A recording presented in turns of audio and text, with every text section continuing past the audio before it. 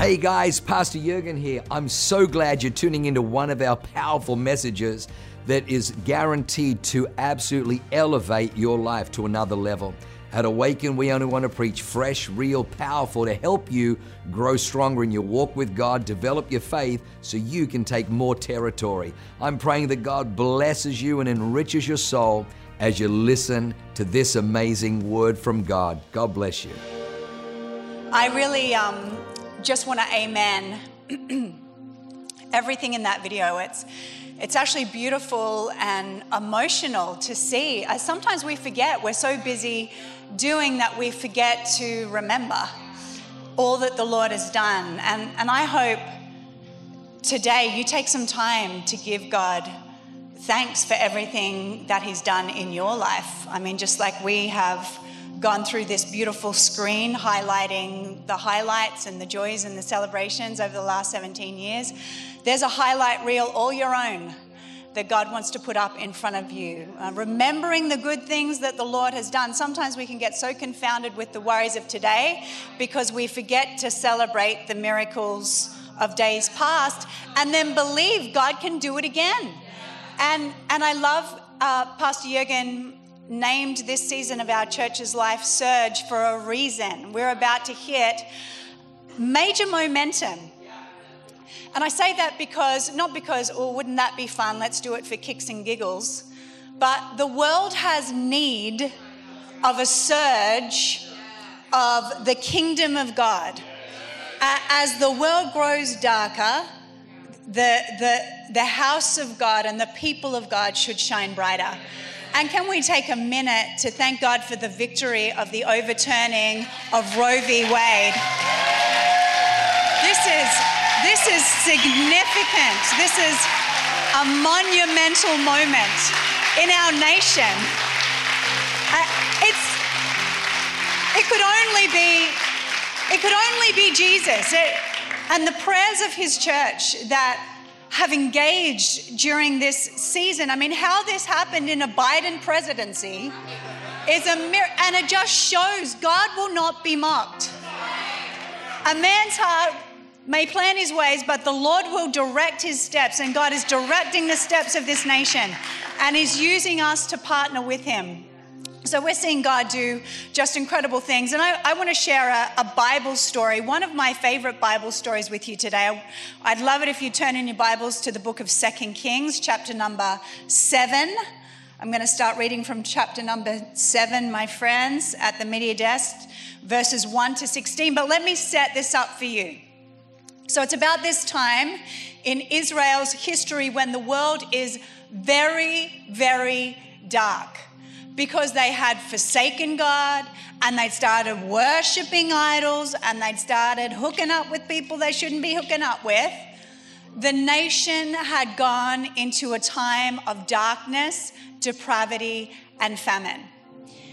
It was so bad that they were eating donkeys' heads, rebellion, stubbornness, and dove's dung, the things that the Holy Spirit rejects. And then after that, the Bible says things got so desperate, the king overhears a story about two women who were eating their children. Okay, so when you've got an appetite for stubbornness, rebellion, and what the Holy Spirit rejects, the next thing that gets consumed is the next generation. And we've been kind of in America, we've been living in that season. However, somebody say however. There was a shift. And a shift happened when a prophetic man by the name of Elisha came in, and it was the record scratch that the evil, wicked people of that time didn't want to hear. He said this: listen, God's word. The famine is over. This time tomorrow, food will be plentiful. And this sounded ridiculous to the people of Israel. They're eating their own children. It is so depraved. A handful of meal for a shekel, 2 handfuls of grain for a shekel. The market at the city gate will be buzzing. This sounded stupid. We're paying almost $7 a gallon for gas. Are you serious? Tomorrow, we're going to be getting gas for a quarter. There ain't no flipping way. The attendant on whom the king leaned for support said to the holy man, "You expect us to believe that? Trapdoors opening in the sky and food tumbling out? You'll watch it with your own eyes," he said. "But unfortunately, you will not eat so much as a mouthful." He's talking to the king here because the king was corrupted. And it happened that 4 lepers, somebody say 4 lepers, an unlikely group of men, were sitting just outside the city gate. And they said to one another, "What are we doing sitting here at death's door?" See, the word had gone out, but the circumstances had not yet shifted. And 4 broken, isolated, diseased men on the outskirts of the town look at one another and they said, what are we doing sitting here at death's door? If we enter the famine-struck city, we'll die. If we stay here, we'll die. So let's take our chances. I love that. We're going to throw ourselves at their mercy, and if they receive us, we'll live. If they kill us, we'll die. We've got nothing to lose. So outside the walls of Israel, there was a strong, fortified army who were wanting to take them out in their moment of vulnerability. We could call them China.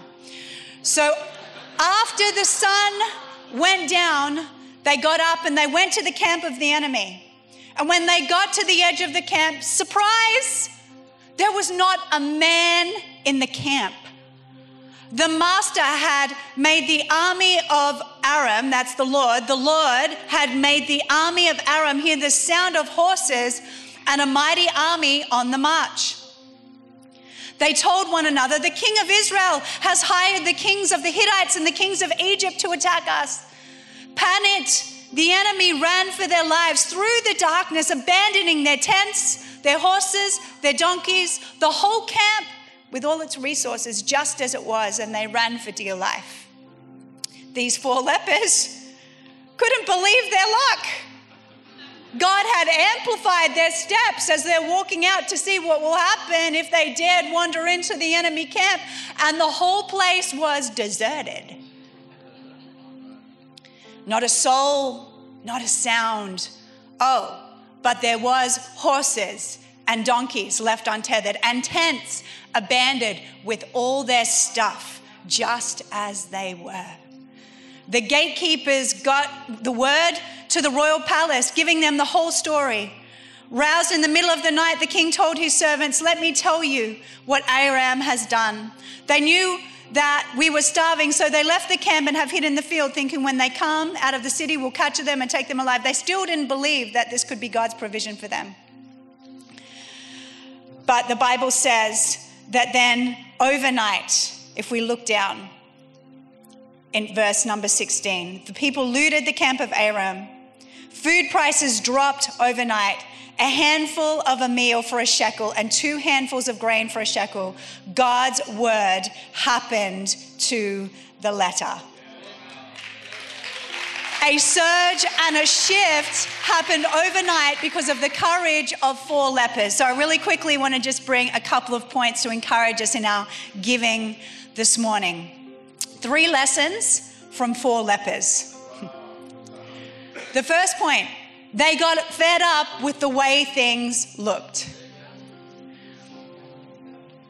When we look around our city, and God has given the church the responsibility of stewarding the East County region. It will rise or fall depending on the faith and the works of the church. I truly believe that. When I look around this city, I would actually really love it if somebody would take a photo every week of Broadway. Because mark my words, now Awaken Church has entered the city. Things are about to surge and shift forward. We're about to take things back from the enemy camp. Because it takes the people of God to just say, we're fed up with the way things look out here. We're fed up with seeing families torn apart through divorce and dysfunction and addiction and brokenness and poverty. We're fed up with seeing people lose their lives to fentanyl overdose. We're fed up with the crime that has ravaged our city. We're fed up with people living far beneath God's call on their lives. We're going to believe for God to do something miraculous in our city. When we moved to America almost 17 years ago, I wanted God to give me a word. I love my husband. I trust my husband. And actually at our wedding, I had a scripture verse read. I read a scripture verse to him from the book of Ruth. Where you go, I will go. Where you live, I will live. Your people shall be my people, and your God shall be my God. And nothing but death will separate the two of us. And when I said my vows, I meant them. But when he wanted to move me across the other side of the world,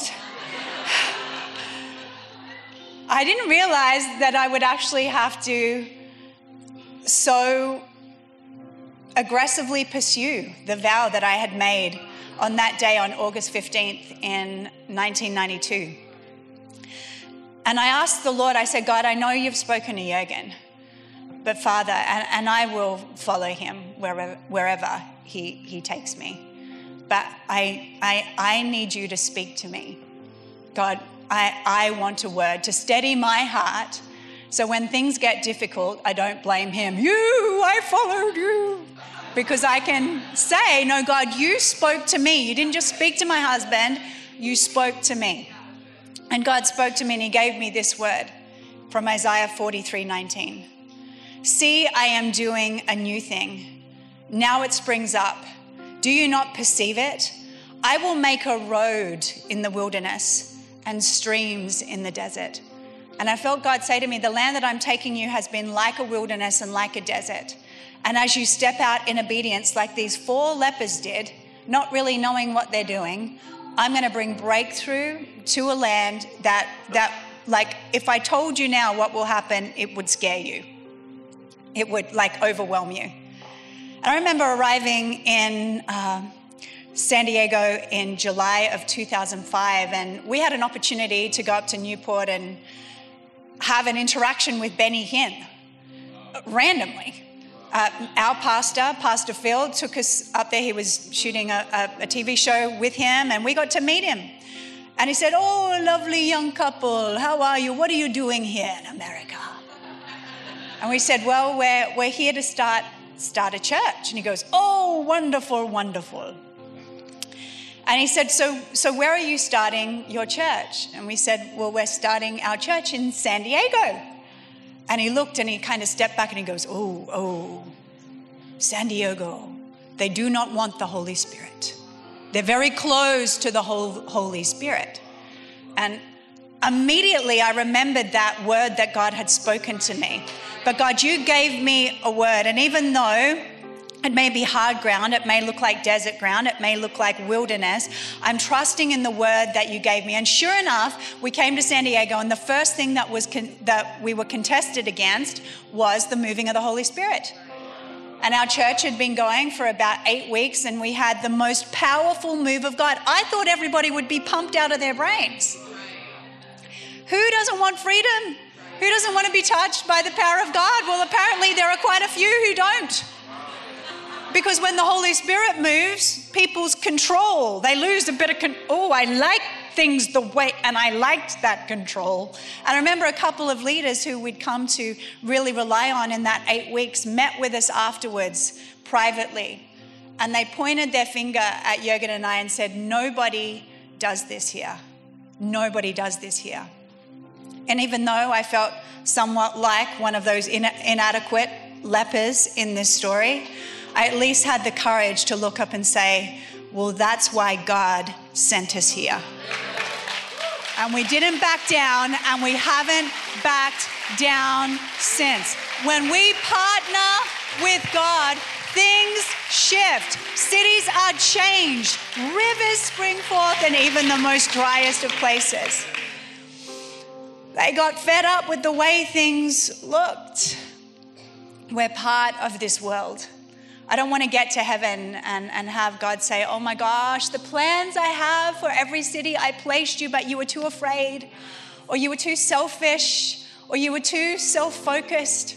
You know, the greatest gift that I can give myself is to not constantly be thinking about myself. You want to get real happy? Take your mind off you for a minute and start to look around. Oh, the potential. God lives in you. And one of my pet peeves is when I see when things get dark and, someone will post something about the darkness on Instagram, and then someone, inevitably, a Christian, will come in and sideswipe with, "Oh, Jesus come. Oh, Jesus come quickly." No, there are people yet to be saved. You know what? Jesus did come. He came 2,000 years ago and put power and authority in you and I to go around the whole world and change cities and change atmospheres and change destinies. My gosh, what exciting days. The second thing they did is they shared what they had to bring breakthrough to others. These 4 lepers didn't just sit around and have a good old feast. They're eating themselves silly. They're riding horses. They've got sitting on one horse, leading another 20. Hanging out with the donkeys, lying around in the tents, enjoying all the luxuries. The Bible says this. These 4 lepers entered the camp. They went into the tent. First, they ate and drank. Well, of course. Then they grabbed silver, gold, and clothing. Understandable. And then they went off and hid it. But then they came back and entered another tent and looted it again, hiding their plunder. Interesting. This is a very human reaction. Finally, they said to one another, "We shouldn't be doing this. This is a day of good news, and we're making it into a private party. If we wait around until morning, we'll get caught and punished. Come on, let's go tell the news to the king's palace." So they went and called out all the city gate, telling what had happened. God has put something in your hand that he wants you to share with other people, so your life is not just blessed, but your life becomes a blessing to others. When Jürgen and I first started giving to Vision Builders at the church we were part of in Australia, we were earning, I think, $50,000 a year with everything put together. And God asked us to give $10,000. That was 20% of our income at that time. I remember when Jürgen came to me with that word, just thinking, there ain't no way. I remember thinking to myself, well, my life is over. I will never be eating out again. I'll be wearing hand-me-down clothes. And, I immediately felt like something was being taken from me. And quite honestly, nothing could be further from the truth. Not only were Jürgen and I able to contribute to the work of God in our hometown of Sydney, Australia, and see amazing things happen, but we were blessed. It's amazing. The Bible tells us there is one who withholds more than is right, and in the end it leads to poverty. But there is another who extends, but their cup overflows. I want to encourage you today. God has put something in your hand that he wants you to share with others to bring breakthrough.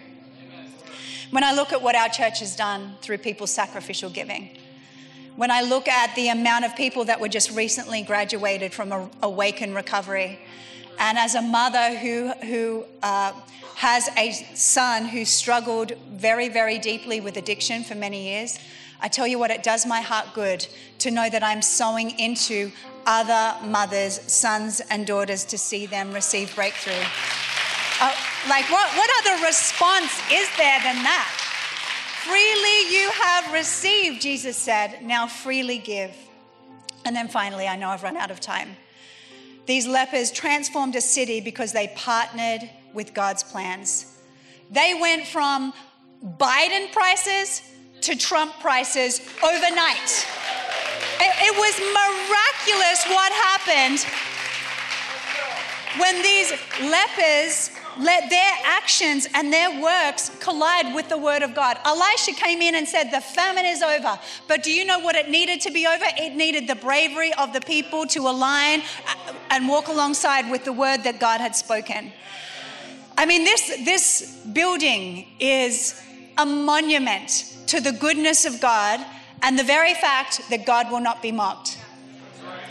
Do you know that in the 1970s, in this very town, the Satanic Bible was written by Anton LaVey? Unbelievable. Can you imagine the darkness and the demons swirling over this place when that wicked book was written? And yet, less than 50 years later, right here is a monument to the goodness of God that says, when my people partner with my word, I can transform even the most dark, derelict of communities to something that is shiny and bright. This is God's plan for this region. And God will amplify our steps. God is looking for our partnership. He wants to do it with us. Those lepers, as they took a step, God so amplified the little they did with the faith they had that a mighty sophisticated army that had taken out many nations before turned tailed and run and left all their stuff. Let me prophesy to you today. El Cajon, we're taking back what the enemy has stolen. We're going into the camp of the enemy and we are taking back the plunder.